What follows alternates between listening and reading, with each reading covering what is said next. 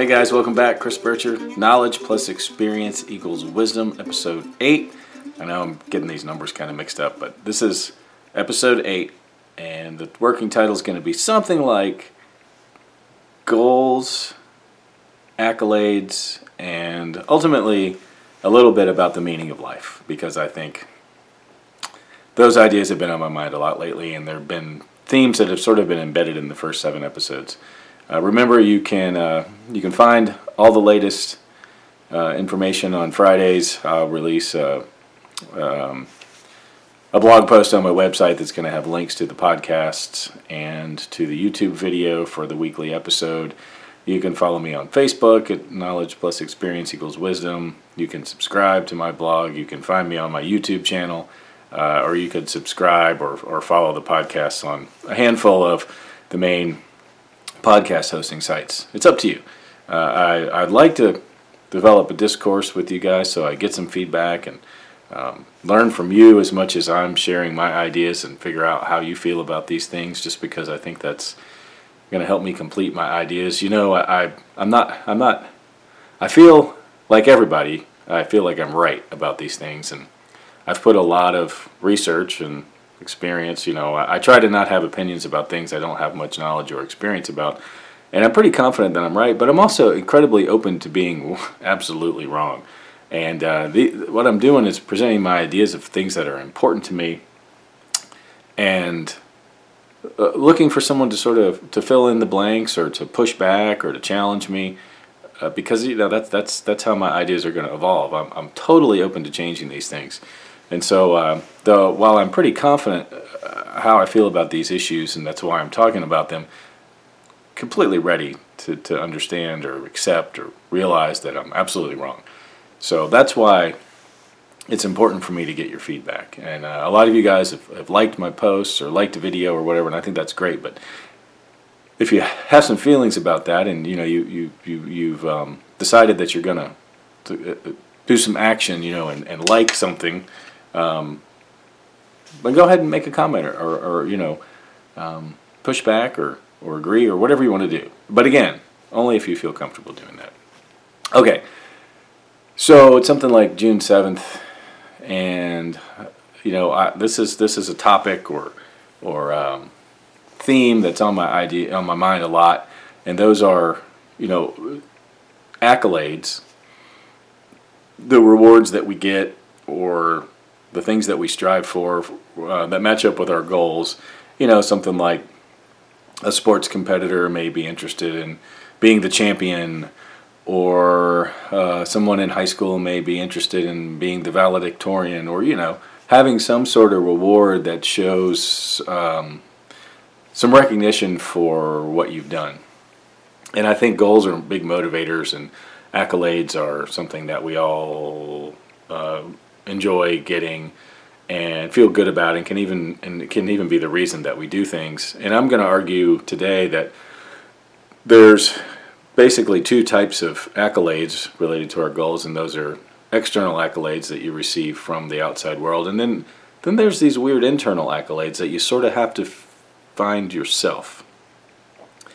And first I want to sort of demonstrate what I think is the evolution of human goals and the accolades associated with them, and maybe suggest that we're that these are cyclical, and we're in a very interesting point on maybe a new cycle. But let me first start. You know, again, my background's ecology, and so I view humans as, you know, me as being primarily a biological organism, sharing some traits and probably a lot to learn from all the other animals that ever evolved before us. So if you know, you accept that we are the result of millions of years of evolution, of starting with the simplest biological organism, a single cell,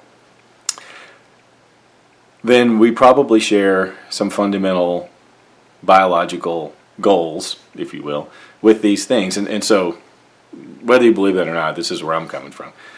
So I think, when I think about, I used to teach my students this because it became apparent to me at some point that the fundamental goal of biological organisms is immortality.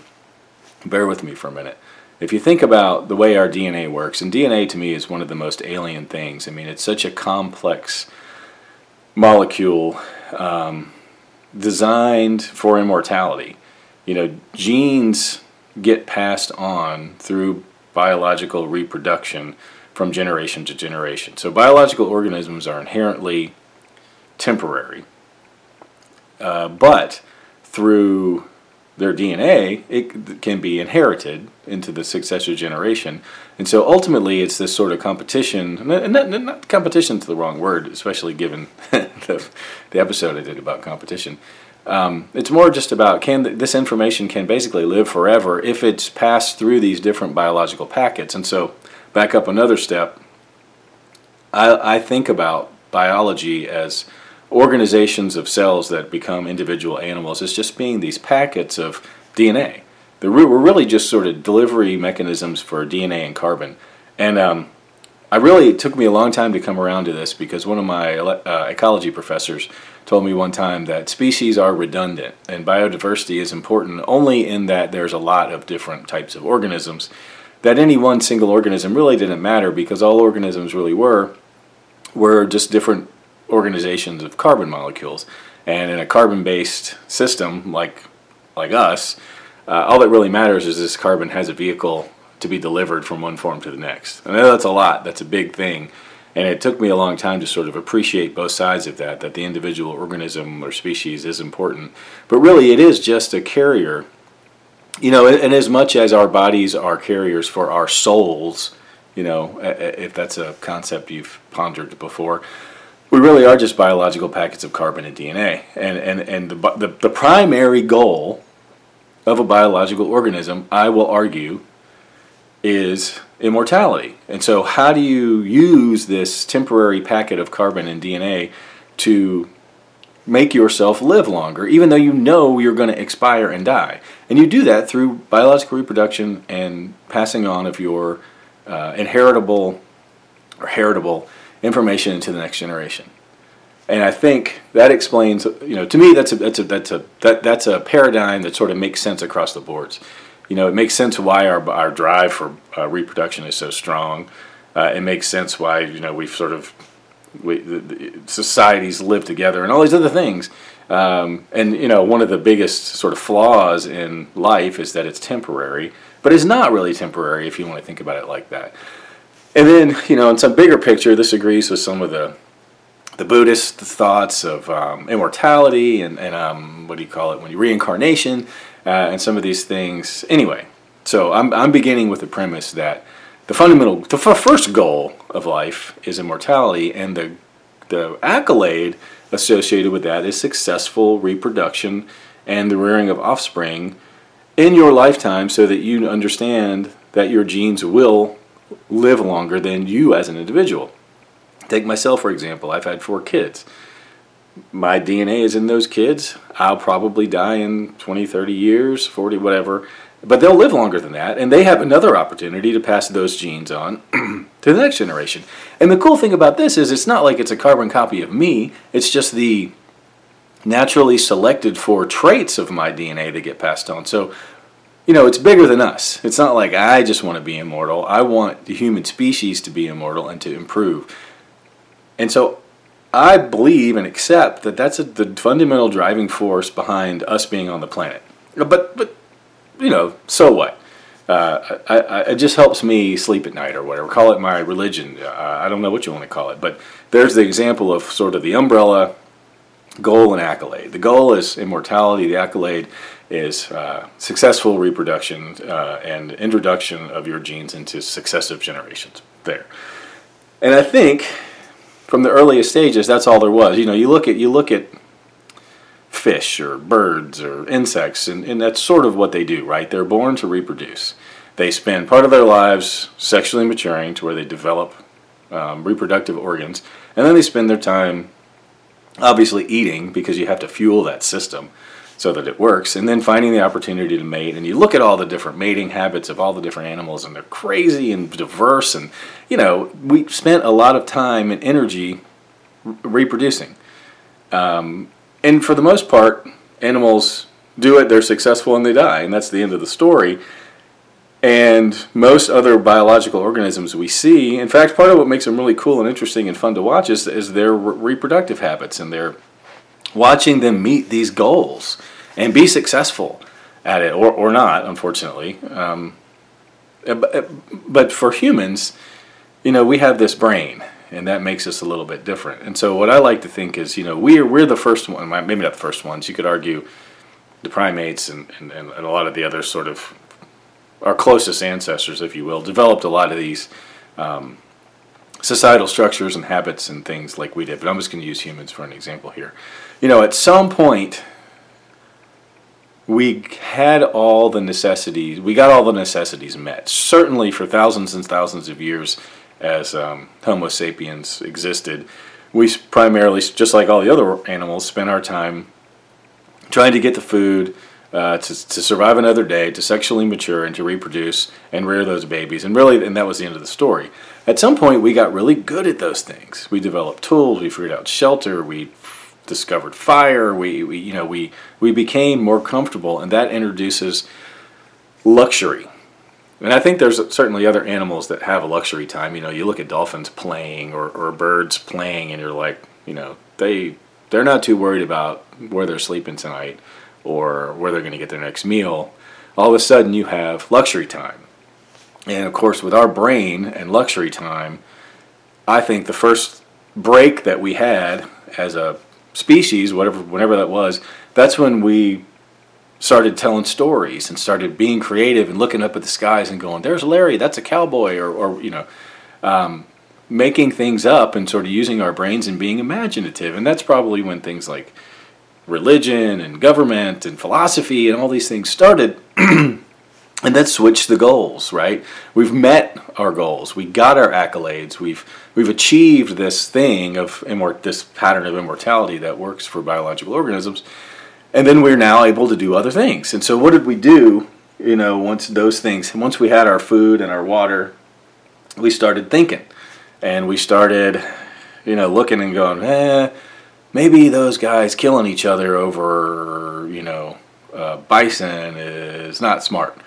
Maybe we should sit down and come up with some rules or maybe whatever. And some of those are probably good, like, we shouldn't kill each other. And some of those are probably bad, like, well, those people were born on that side of the river, and so they're going to be our servants or whatever. But that's when we started doing that thing. That's when creativity happened. And, one of the first things I think of with creativity is philosophy. Like, why are we here? At some point we got stupid crazy and started asking way far out questions like, what's the purpose of life? Is that comet in the sky God trying to tell me something? And that's when all the cool creativity started. And then government, laws, philosophy, laws, and then things like science, standard ways of understanding the world around us.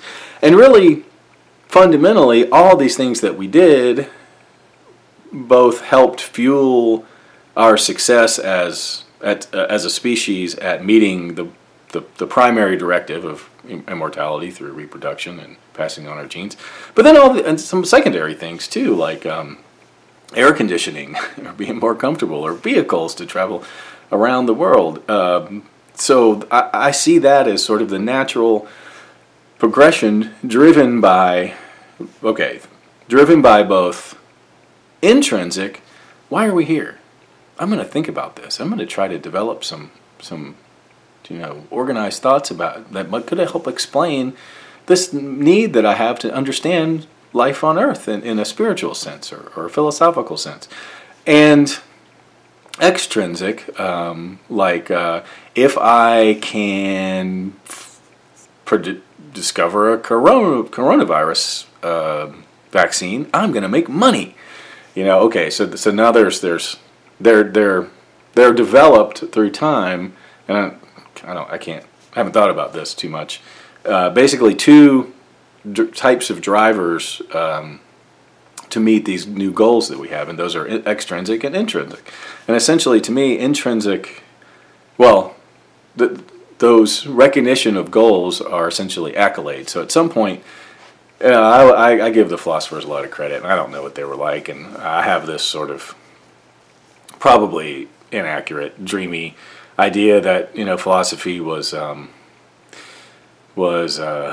natural and organic, and thinking for thinking's sake, and didn't really have any need for these recognition or accolades in the world. But that's probably not true. As our egos developed with all this luxury time, we thought about ourselves. Ooh, am I cool? What do people think about me? How do I fit into this whole thing? Do I have a good life? And that required some feedback from the world, and those are essentially the extrinsic accolades I'm talking about. If I say smart things, people will like me, and that will feel good, and I've met my goal of being a good person. Versus my brain works really neat, and I have the answers to some questions, and that makes me feel good inside, and that's an intrinsic accolade. And I'm not describing this very well, but hopefully with some examples, it'll make more sense. This idea of having a goal, having a need, and then the recognition of that need being met, either being something like, I'm not hungry anymore, I feel better. That's an intrinsic accolade for a goal or need of hunger, versus other people telling you that you're smart, which is an extrinsic, or winning an award, or being elected the leader of the tribe, or whatever it is.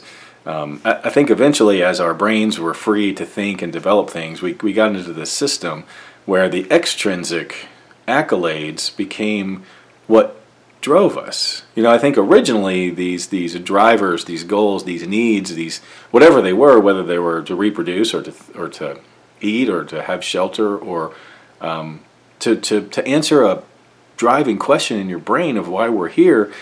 Originally, those things came from what I'm going to call a more pure source, or a more organic, spontaneous source, and the need for recognition of those things wasn't that important. It was simply you were so driven to answer a question, or to meet a need, or to achieve something, that's why you did it. And then eventually, again, with all the luxury time that we had, I think you looked around and there were more people meeting their goals and doing things, and you had more time to do, and then it became more about being recognized for whatever it was by your group. And this is probably, both psychology and sociology driving these things, neither of which I'm certainly not an expert.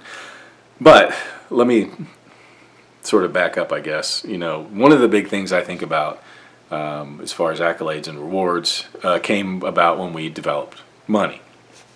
So once, currency became a thing, and bartering for goods, or like, now it wasn't about, I have a need for bread, I'm going to make some bread, or as a tribe we all make the bread and we all have food to eat, and I tend the crops so I get the bread, and all this works out and it's fine, no big deal. But at some point, this placeholder of value, new value system came in, and that was based on some sort of currency. And so the goal then switched to, I need more currency to meet any of the goals that I have, and the accolade that I'm going to get is having more of it. And so what do I need to do for the world to recognize that I'm a good person and reward me with more money? So money sort of made things weird. And I often think about money, and it's like, money is a totally made up thing. There were currencies in the world prior to money, the currencies of carbon. I need carbon because I'm a carbon-based organism. I need oxygen in order to meet my fundamental goal of reproduction. How am I going to get that? And you just sort of did it, and you were driven so hard by it, and you either sunk or swim, and you survived or you didn't. And things like competition, you evolved and adapted as a species in order to change shifts so that you reduce competition to get those carbon needs met. It was all probably not a whole lot different, but it was based on more direct input and output, rather than having this third party, of money between you and the goals that you wanted to meet. And then all of a sudden, it became the goal in and inherent of itself. And the only way to really measure your success in meeting that goal was having more of it than somebody else. Okay, so that sort of changed things. And then everything, I think, from that point on, as we're, you could argue that this is some sort of linear development of our relationship between our fundamental basic needs of carbon and reproduction to a different organizational theme where money became the proxy measure of all of those things. And so the goal then becomes much more related to this extrinsic factor than the intrinsic factor that you needed in the first place. And then, of course, that you forget why you're doing it, right? Because you become so obsessed with this proxy target and not the original need. And so things like jobs and education and social stature and race and all these stupid things that developed as a means of competing for money in order to receive the reward of having more of it, and then having a more successful life, and presumably now a better chance of reproduction and immortality through this. It's like there used to be these two spheres of input and output, and then all of a sudden there's the third one in the middle, and you just sort of it created a new relationship. And as that happened, the organic and pure unencumbered need to answer questions and to know more about the world sort of went away because they were replaced by the need to get more money. Whereas the fundamental need of, it's lightning and it's cold and I need to find a cave to sleep in became, I think a 5-bedroom house in the right neighborhood is going to be better for, I get that, We're improving as people, we have more money, we have more disposable income, we have more luxury time to think and do other things. Sure, I want air conditioning and I want to make that cave into a better place, but you sort of forgot what the original intent of needing shelter was. And this can be said for something like food. Okay, sure, we needed food, but maybe we weren't eating the best things and, we were dying when we were 30 because all we ate was bison liver or whatever, or corn. I don't know. And now we have, so there's a benefit there, or a positive spin on something like food. In our luxury time, we have figured out there are better diets that make us healthier. We can live lives and live longer and stuff. Of course, there's a flip side to that because not everybody needs to live to be 200, especially if you're on a ventilator for the last 100 years or whatever. Quality of life becomes an issue.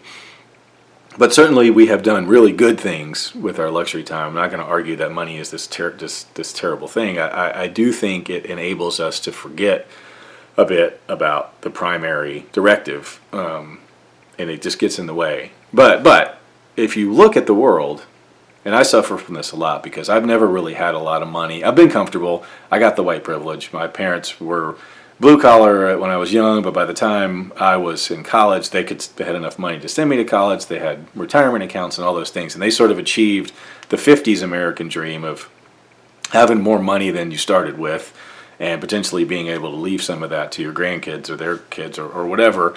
And that, I'm not going to fault them for that. And I certainly benefited from all those things more than anything, just being white, male.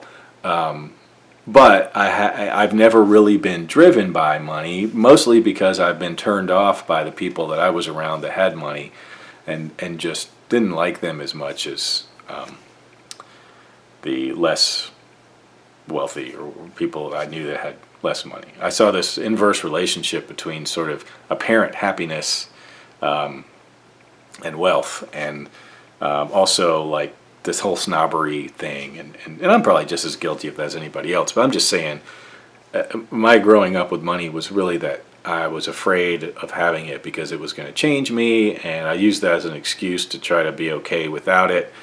And that's all changing in my life right now. I sort of understand and appreciate the need for wealth, and more than anything, getting out of the rat race of trying to work and not experience life, and being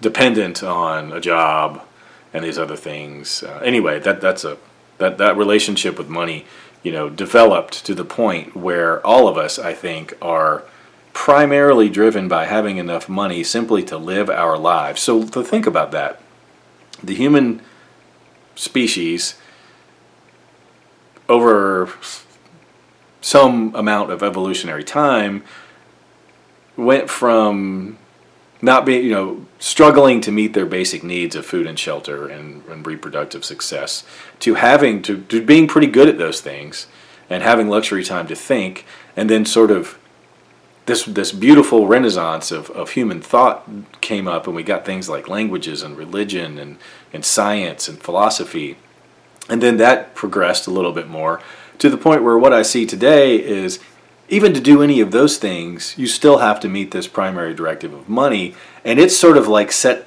us back to where we were in the beginning of struggling to meet our basic fundamental needs. At least a lot of people in the world are doing that. And so it's this. I see it as this cycle. It starts off from not being able to meet your fundamental needs, and that's what you spend all of your time doing. And then eventually you get good at that because the system works or whatever. And then you have some luxury time to enjoy life. Let's say I don't know, pursuit of happiness, that part. And I think what we have today is, because of things like income inequality and maybe overpopulation and limited resources and all these other things, we've gotten back to a point where we're struggling. Many of us are struggling to meet and I'm not struggling to meet my basic needs. Like I said, I'm privileged and fortunate. But I think people are. And I would say that's because probably overpopulation, competition, limited resources, and moreover, what that resource is. The fact that money has gotten in the middle of all of this, so that it costs so much just to have a house or an apartment or whatever, just to get a job and transportation, all of those things. And I don't know if that's necessary or it's just our perspective on these things. Do you really need these things? Certainly there are cultures in the world that exist without all of that and are presumably doing just fine. Do they want an iPhone? Probably. Do they want blue jeans? Yes. Do they look at us and think we have everything and want to be like us? Sure. But they don't realize that they don't necessarily have this relationship with money as the primary accolade. Okay, let me get off money for a minute. So I came up with this accolade thing when I was in graduate school, and I thought, so I went from, I don't really need much out of life. I can just work a job to give me enough money to pay the rent and put food on the table. And the naive hippie in me is just going to be cool with that. So I don't need an education, and I don't like this system, and I don't get along in this, and I'm on the fringe, and I'm cool with that. And then at some point, and it's my dad's voice in my head, don't fool yourself, because at some point you're going to want to get paid. At some point I thought, maybe I need a little bit more than this. Maybe I should achieve. Maybe I need to get a better job to have a little more money.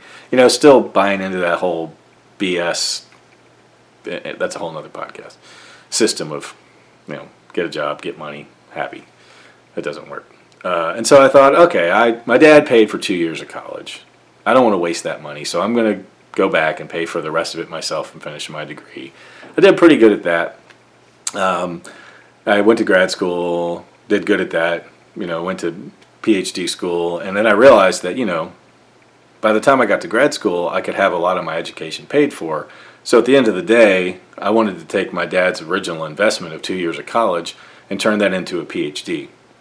And essentially that's what happened. I got 3 degrees for the price of 1, and I couldn't turn that down because I'm so driven by economics, and the return on that investment was just fantastic. Or was it? I mean, what did I really do with the PhD? I'll sell it to you for $50. But what happened along that path is I fell into the accolade trap. I did not feel like, I got into this thing where I used to get bad. My grades were never very good. They were high B's all the time. I could study as hard as people in undergrad called me Mr. 88 or 88 because I would study real hard for a test and cram, I'd get an 88. I would just pay attention in class and not even study for tests, and I'd get an 88. It didn't really matter. I was a B+ guy. That's just what it was, and finally I just accepted that. And so I always struggled with getting the accolade. I wasn't very good at getting the reward. I wasn't good at sports. The only things I were good at was I would go skateboarding, be by myself, see an 8-step handrail, and work at it until I could, board slide that 8-step handrail. But nobody was there to see it. So I sort of grew up with my accolades came from myself. If I didn't recognize the achievement that I had just made, then it didn't happen. And that's hard. We'll talk about that more in a minute, but I see parenting as that. Parenting has no accolades, zero. You have to create them for yourself. And maybe there's something to that, and we'll revisit that in a minute. But in grad school, what happened to me was I got obsessed with the external accolades. All of a sudden now, grades didn't matter so much. It was more things like, could you write a good paper? Could you get a grant fund? Could you win Graduate Student of the Month? Could you demonstrate that you had some sort of skills that were observed by others to be meaningful and important, and then have them pat you on the back for that? And you know what? That felt good. And so I became this ladder climber where it was like I wanted more of that. It was like a drug. Having never really had a lot of that accolade in the past, or not being able to see it, internally, the external stuff became super rewarding to me. And then that piggybacked on the money. Now I can get a better job and have more money, and I'll be seen as an important person, and I'll have respect, and all these accolades started lining up, and they felt so good, and they looked so good, and I just wanted to try for that more and more and more. And then, at some point I realized that, that it's like kids, it's easy to look at a baby and say, oh, you're so cute, you're so smart, and look at you, and you can stand up, and you can poop on the potty, and all these rewards. And then, eventually it's like, well, everybody can do that. You don't tell a 9-year-old, way to go pee-pee, Eventually you stop getting those things, and as it was for me in grad school. Eventually you're just a professor, and the accolades you're going to get are going to be, oh, you got a paper? Cool, when's the next one? Where's the next one? Oh, you got a grant fund? Oh, it was only $200,000. Where's the $500,000? Yeah, you had a graduate student achieve, but where's the next one? And all of a sudden I realized that, the beginning part of that ladder was fun and rewarding because the accolades were coming in like mad. And then as you progress along that ladder, they stop giving that stuff out. And it wasn't like everybody got a trophy. I mean, I was really achieving real things, but the point is the value of those things diminished with time. Diminishing returns, of course it is. The fourth line of cocaine that you do just doesn't feel like the first one. I mean, it's just the way life is, especially when it comes to these, brain chemicals that are released when you get these things. And so quickly I said, long story short, I determined I see the future in this field. I got into it dependent upon external accolades. The game that I see getting into to continue to get those things is hard, and probably they're going to stop, and it's just going to become a struggle. The other side of that is this field important enough to me to where I can intrinsically, internally reward myself? And that wasn't the case. And so that's when I realized, shit, this system no longer works. If I can't find enough pleasure to exist in a world without external esteem, really, right? With my field and colleagues and students telling me I'm awesome, if I have to do all that myself, is the actual job worth it? And I just said it wasn't. I mean, the money, the BS you put up with in the academic, administrative world, all that stuff, and the lack of my ability to achieve the goals that I wanted to because of all those things. But that's a whole nother story. But anyway, I became aware of this idea that I had become addicted to external validation in the form of accolades, and I needed to remember what it was like, or to keep trying, because I never really figured it out, how to esteem myself for the accomplishments that I made with my own set of more meaningful accolades. And I think what I did immediately after quitting academia is going to being a stay-at-home dad. And you talk about the most undervalued, rewardless job on the planet. The only thing you have is watching your kids grow up. And like the 1% rule, 99% of what they do is annoying. 1% of it is, wow, they walked, or they said, I'm sorry, or they were sarcastic for the first time. If you can't find value in those things, you're going to be miserable because there's so much crap that you have to put up with. But the important part is, it's like being able to stop and smell the roses, right?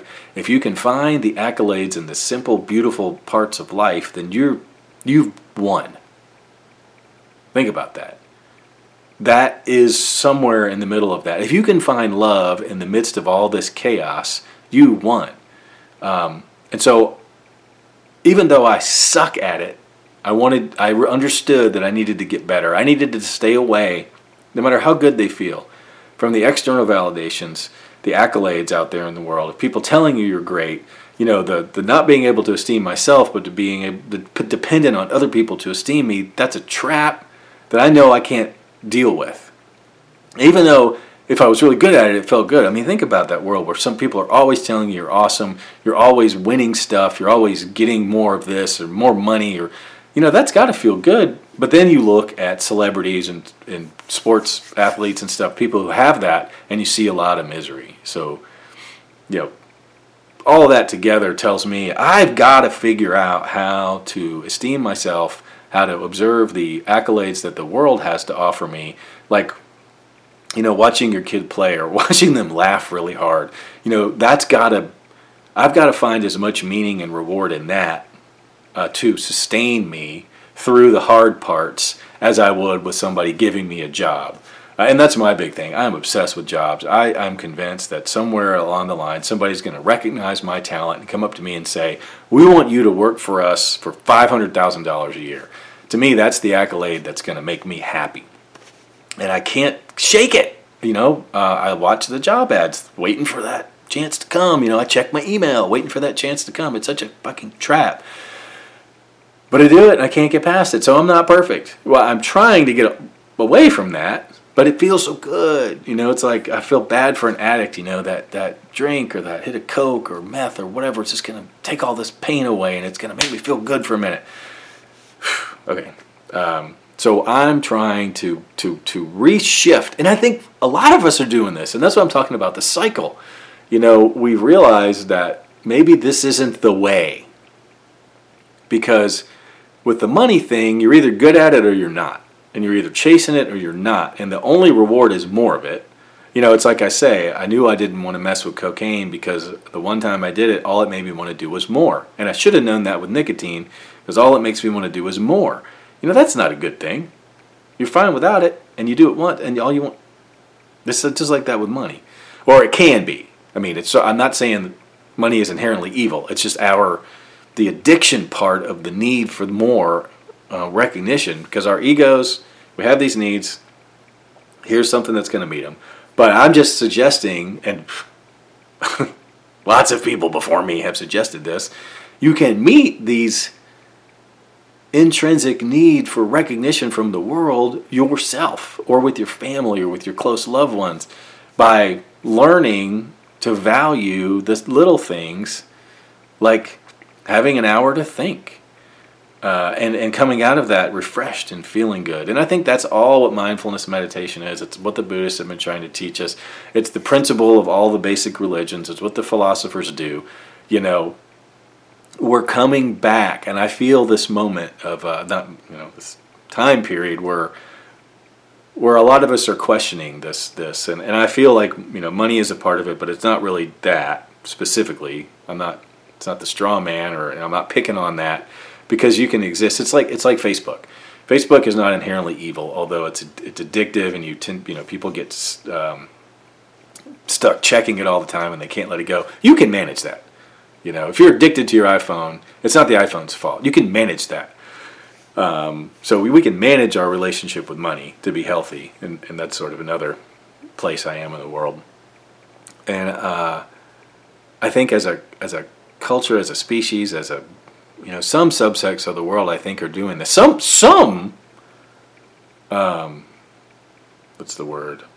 Communities, nationalities, groups are better at this than others. So there's this continuum of, and certainly individuals can be very good at this, at minimizing the need for external validation. So there's really more to this than goals. Well, there's not really more than goals, because what is one of the goals that we have as humans, and that is to love ourselves or to feel content or satisfaction. And I think we've just picked the wrong, I'll say accolades, the wrong reward system for these things. I talk about this with my therapist a lot. It's like I struggle with esteeming myself. The concept of self-esteem means you can comfort yourself, you can soothe yourself, you can remind yourself that you're good enough and that you're okay, and you can do all these things yourself. You have those capacities. Now, you're also a part of the rest of the world, and I look at this as concentric rings. There's me, there's my immediate family, there's my extended family, there's my friends, and so on and so on. And the closer you are to that center, the more important you are, and the more I need your recognition, your appreciation, your attention to help me do those things. No man or woman is an island. But I think the ability to esteem yourself, to know your value without the need for external validation and accolades, trophies and rewards and more money and somebody giving you a job and girlfriends or whatever, attention from women, sports cars, all those things. Sure, they give you a temporary boost to that internal need basically for love, right? But they're not sustainable.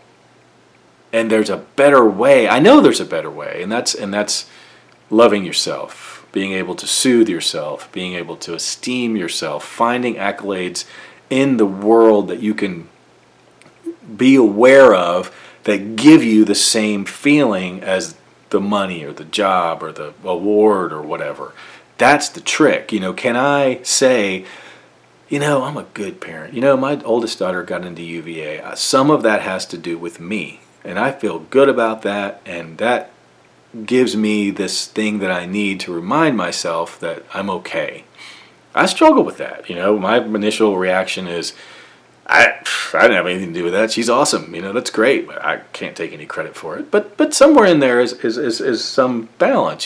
Certainly, I can feel good about that. I guess that's my point. So I think I alluded, came up with this basic development of human evolution, where we had luxury time, and then we had this fundamental need to feel good about ourselves. And we could get that internally, or we could get that externally. And then in the past 100 years, let's say, we've relied more on the external forces to esteem ourselves and to feel good about ourselves and find self-love, or maybe it's not even self-love. And I think we're at a point where we're starting to question that, and people are, hopefully this is cyclical, and we can steer the battleship in a new direction and remember where we were in antiquity when we first started having these thoughts, and where just the fact that we had time to think felt good and was rewarding, and maybe we can change our relationship with money. And I told you my story about sort of going to graduate school and realizing that those accolades were empty. And so the other thing I'll talk about briefly is my wife is going through exactly the same thing. She I don't know why, but I mean, she's a very highly achieving person. She decided she wanted to be a doctor, which gave her amazing education, intelligence, abilities, and salary. And she realized, I don't know, maybe 4 or 5 years into it now, that the accolades that she receives, including the money, aren't meeting her fundamental needs as a person, and so that we have to change that. So, and I get to watch her sort of go through what I go through, and so there's 2 data points. The 2 most important data points in my life, myself and my spouse, are giving me this information. So I don't, and I see this a lot of places. And the next one I'll come up with is on Dax Shepard's podcast. He always talks about how he thought if he made $100,000, he'd be happy. If he made $1 million, he'd be happy.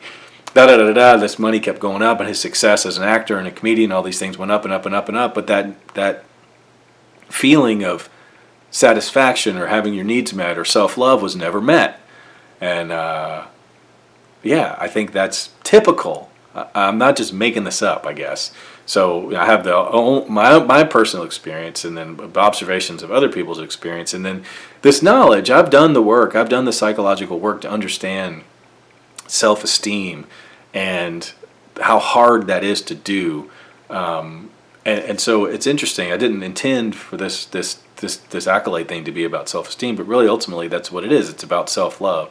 It's about learning to do that. And I think we already understand all the techniques to do that. We understand what's bad for us, and we understand what's good for us. We know that mindfulness meditation and just general mindfulness perspective keeps us more centered in the world to be able to recognize some of these internal accolades that will help us feel good about ourselves, and to reduce the value and the attachment that we have to these external accolades because we know they don't do what they're supposed to do. And again, you got to have money to live. That's just the way the world works. I'm not saying we should all live on the beach, in a tent, because you can't do it. You have to obey the societal restrictions. And I feel really terrible that there are lots of people, the majority of people on this planet struggle just to be able to do that. But those solutions are only going to come from changing our whole relationship with these external accolades. Until we devalue the trophies and the awards and the getting published and the jobs and the whatever it is that are all related really to power and money and status, until we can devalue that system, it's hard to get everybody up, lift everybody up to the same level where we can have the luxury of changing the world. And sometimes, the conspiracy theorist in me thinks that that's the whole intention. A couple of white dudes sitting at a table saying, how do we make the world work for us? Well, we depower everybody else.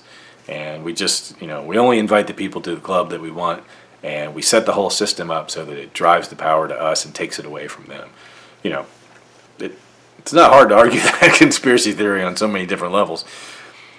But it's fundamentally true. Now, of course, within that, not everybody wants to be like me. Not everybody cares about any of this. Not everybody wants self-esteem. They're happy. You give me a good job, I'll be happy. But I just don't think it lasts. I don't think it's true. And I think ultimately people do want to feel good about themselves. And I think feeling better about yourself is like going as far upstream as you possibly can. If more people felt good about themselves, and of course had food to eat and all the other things that you have to live, the rest would take care of itself. So we're talking about these weird things that are so distant apart in the world, but yet they're so close together. If we could change our relationship with reward, accolades, goals, we as individuals, we can feel better about ourselves, which then will give us that luxury energy to rediscover that relationship with life that will enable us to do amazing things. How do we do that? It's been an interesting, pathway for me where I ended up with this today. But at the risk of trying to recap, I think originally we came to this awareness of self organically, and it was curious and from a place of discovery and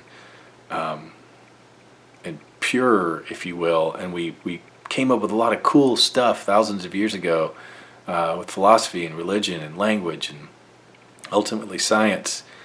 And then all that sort of shifted. And it's not like it happened once. This was cyclical and happened again and again and again, just within the Roman Empire, I think there was multiple cycles of sort of pure thought, and then this external accolade, disgusting wealth and poor treatment of other people or whatever. But so we go through these cycles where we have a closer relationship to what it means to be human and a freedom to ask organic questions about why we're here and what life means, and that gets us closer to this mindful state of self-awareness and feeling good about ourselves. So we get farther and farther away from this our relationship with our fundamental, as much as I hate to say it, our relationship with the planet, our relationship to our biology, to a relationship to the molecular structure of the universe. It has to have some meaning. We can't just forget about all that. We can't just get away from it. We can't replace that with money and jobs and awards and trophies and popularity and social status. And that doesn't work. That's inherently flawed. So maybe I'm wrong. Maybe the meaning of life is getting more money and winning and dying with the most toys. What do you think? K+C is wise at gmail.com, www.chrisbircher.com. This has been episode 8. I'll see you next week with episode 9. Reach out to me. Thanks for paying attention. Bye, guys.